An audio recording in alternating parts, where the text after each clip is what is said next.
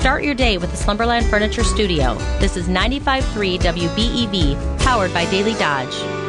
It is 7:42. The Packers may be taking the weekend off, but Jason Wilde, our Packers guy, does not. His update brought to you by the Bayside Supper Club. Last night, hopefully got there for their famous chicken and rib combo, or their 10-ounce prime rib, which is every Thursday, including their shrimp special. Fridays, all-you-can-eat chicken and fish seafood buffet from 4:30 till 9 tonight. Tomorrow, the prime rib shrimp seafood buffet from 5 till 8:30. Sunday brunch from 10 until 1:30. You can sit there the whole time with no Packer game. Book your wedding, anniversary, company event, and Christmas parties. And also, Columbus Family Dental. Nobody gives root canals and puts crowns on like Dr. Adam Forrester, as we bring in Jason Wilde. Good morning, sir. All right, a few things. Okay. One, was that Eddie Money leading in? Yeah. Yes. Oh, R.I.P. Eddie, but an all-time great. Secondly, I heard it's your 40th birthday today, Sherry? I wish it were my 40th. Well, you don't look a day over 39, so happy birthday to you. Thank you. I appreciate that. Just ask Lenny; he'll tell you. And then, finally, and I don't know if he's if this is a new development, but I saw a post on social media from our guy Wade, who I'll tell you what. If you have the if you could convince Wade that you're his friend, like I have successfully done, he has some pretty good posts on the old Facebook, and apparently. Did you guys do a remote recently where someone gave you, I hope they're candy cigarettes, but I saw you with a Marlboro or something sticking out of your mouth, and I thought, wow, that's interesting that you would actually, at this age, knowing the dangers of smoking, actually pick it up, which is interesting because a lot of people don't take that approach, but you're kind of at your rebellious midlife crisis. You're going to buy a Corvette next, start ignoring your kids. Do I have to be worried about you? I got the mullet growing already, starting to grow out the backside right here. Got a tattoo. Mine was gum. Mine was bubble gum, and I was blowing the powder out. Well, those are slick. I still don't know, though, like, how are those still being manufactured? I have no idea. Mine was hard as a rock. Like, my parents both were smokers. And a lot of other things. But I remember getting candy cigarettes, and I just remember thinking, are we really trying to, like, recruit people to do this, start out with candy and work your way up to the Merit Ultralights? Like, 'cause that's what my parents smoked. Also, did you, growing up, did you have parents that smoked? I did not. My dad did before I was born and then quit, so I have to say technically no. Well, clearly your parents cared more about you guys than mine cared about me. But we used to, my mom's thing was she would put these little cups of vinegar around the house that was supposed to take in the cigarette stench, which I'm here to tell you didn't work. But on top, so not only did the cigarette smell, but I don't know about you guys, I hate, like, it makes me gag, the smell of vinegar. Now, I don't know if that's because of my youth, but, like, when Paula will eat salt and vinegar chips, I have to leave the room. Oh, that Are bad. you anti-vinegar? I don't love vinegar. I don't. The only time I had it in the house was when a skunk fell in our window well and sprayed the entire basement. We had vinegar cups all over the house for like months. Did it work? Oh, my gosh. Does Now, that there's a story. Yeah, Wait, no. if you had to have those out for months, then it wasn't working, right? It eventually worked. That's a fair point. No, but no, we moved in and a skunk and a woodchuck got in a fight, and the skunk ended up in our window well and couldn't get out and sprayed in our basement. We thought it was our furnace that was a gas leak. The gas people came, went downstairs, ran out and said, "Get out of the house, we're calling the fire department." Then we found a skunk in the window well on the other side of the house. I'm still stuck on a skunk and a woodchuck. Sounds like a joke. A skunk, a woodchuck, and a priest walk into a bar. Yeah, no, but that's a legit story. When we moved here to Beaver Dam, and I thought I'd have to sell my house because we didn't think the smell was going to go away.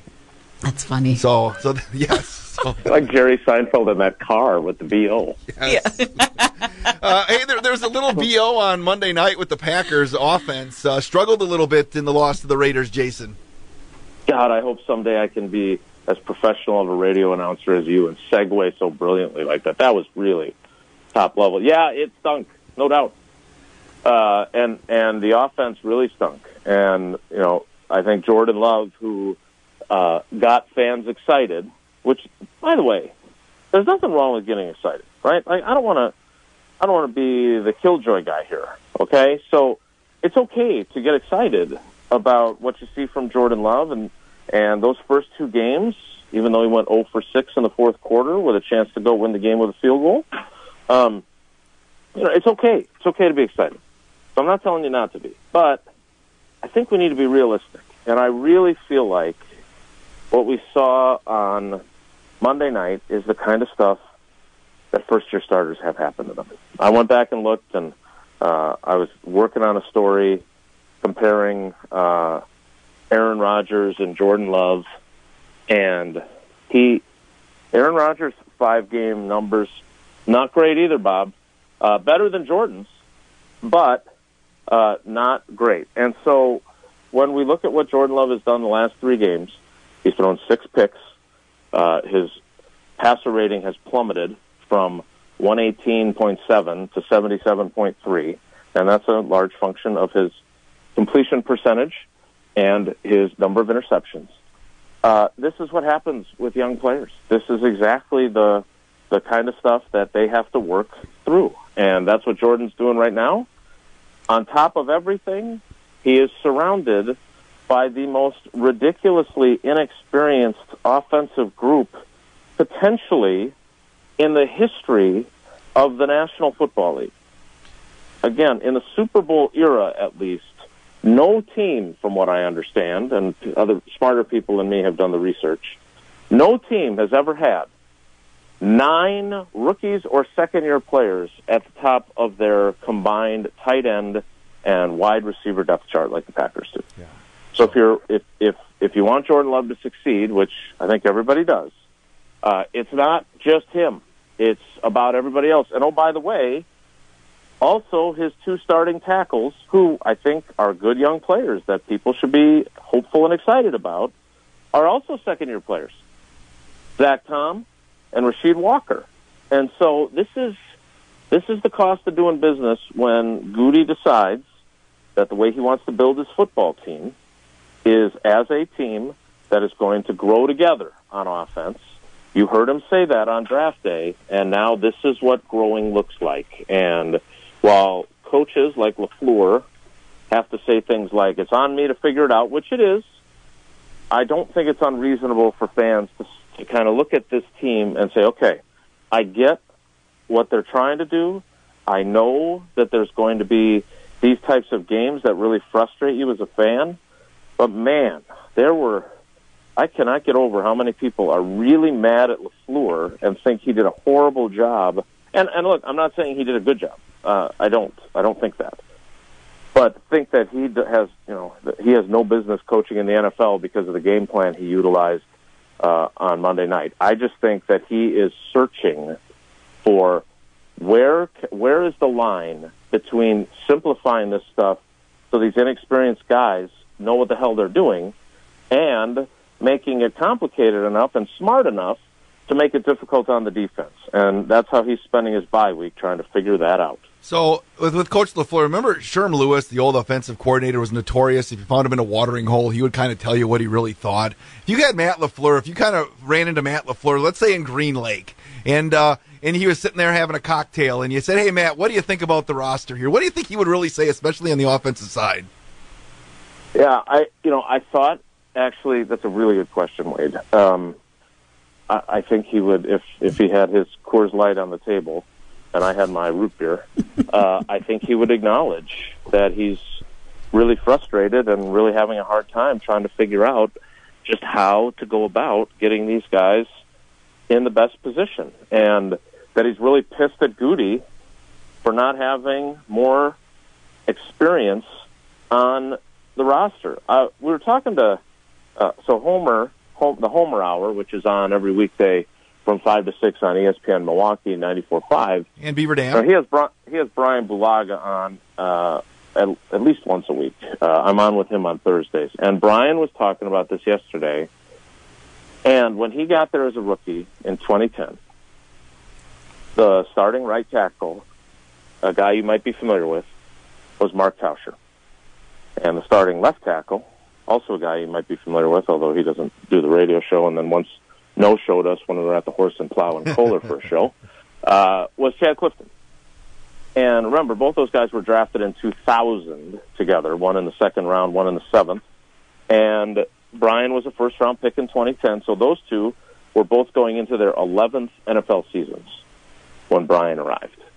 And Brian said that, yeah, he learned from his coaches, and yeah, there was value in everything that, James Campen, the offensive line coach, taught him. But he said what he learned the most was from the guys that played the game and that were out there all the time. And then obviously Brian had to go and play when Tausch got hurt 4 or 5 games into the season. So my point is that the Packers, I understand the thinking behind it. I think it's solid logic of getting all these young, talented guys when you have some high draft picks all together and having them all grow together. The problem is you have no one, not even Sammy Watkins, who I'm not advocating for, who has experience in the league to help these guys grow and to give them that advice that Tausch and Cliffy would give a young Brian Bulaga. And, oh, by the way, that then Brian Bulaga years later, along with T.J. Lang and Josh Sitton, would give to guys like David Bakhtiari. Like, that is the pay-it-forward mentality of the NFL. And I don't care how good your coaches are. I don't know how good of an offensive line coach Luke Butkus is, but I know that Adam Stenovich seems to be a very good offensive line coach, and he's the offensive coordinator now.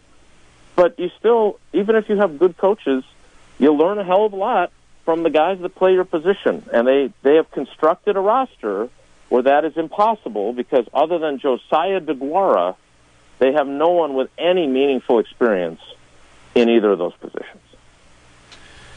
So we'll just obviously expect growing pains. The bye week. So Matt LaFleur said he's going to be looking at the different things that teams are doing over the bye week to try to figure out ways to kind of put guys in positions to succeed. And even if you can design the proper plays, which he pointed out in his press conference that he's done, and the guys simply sometimes ran wrong routes or didn't anticipate something.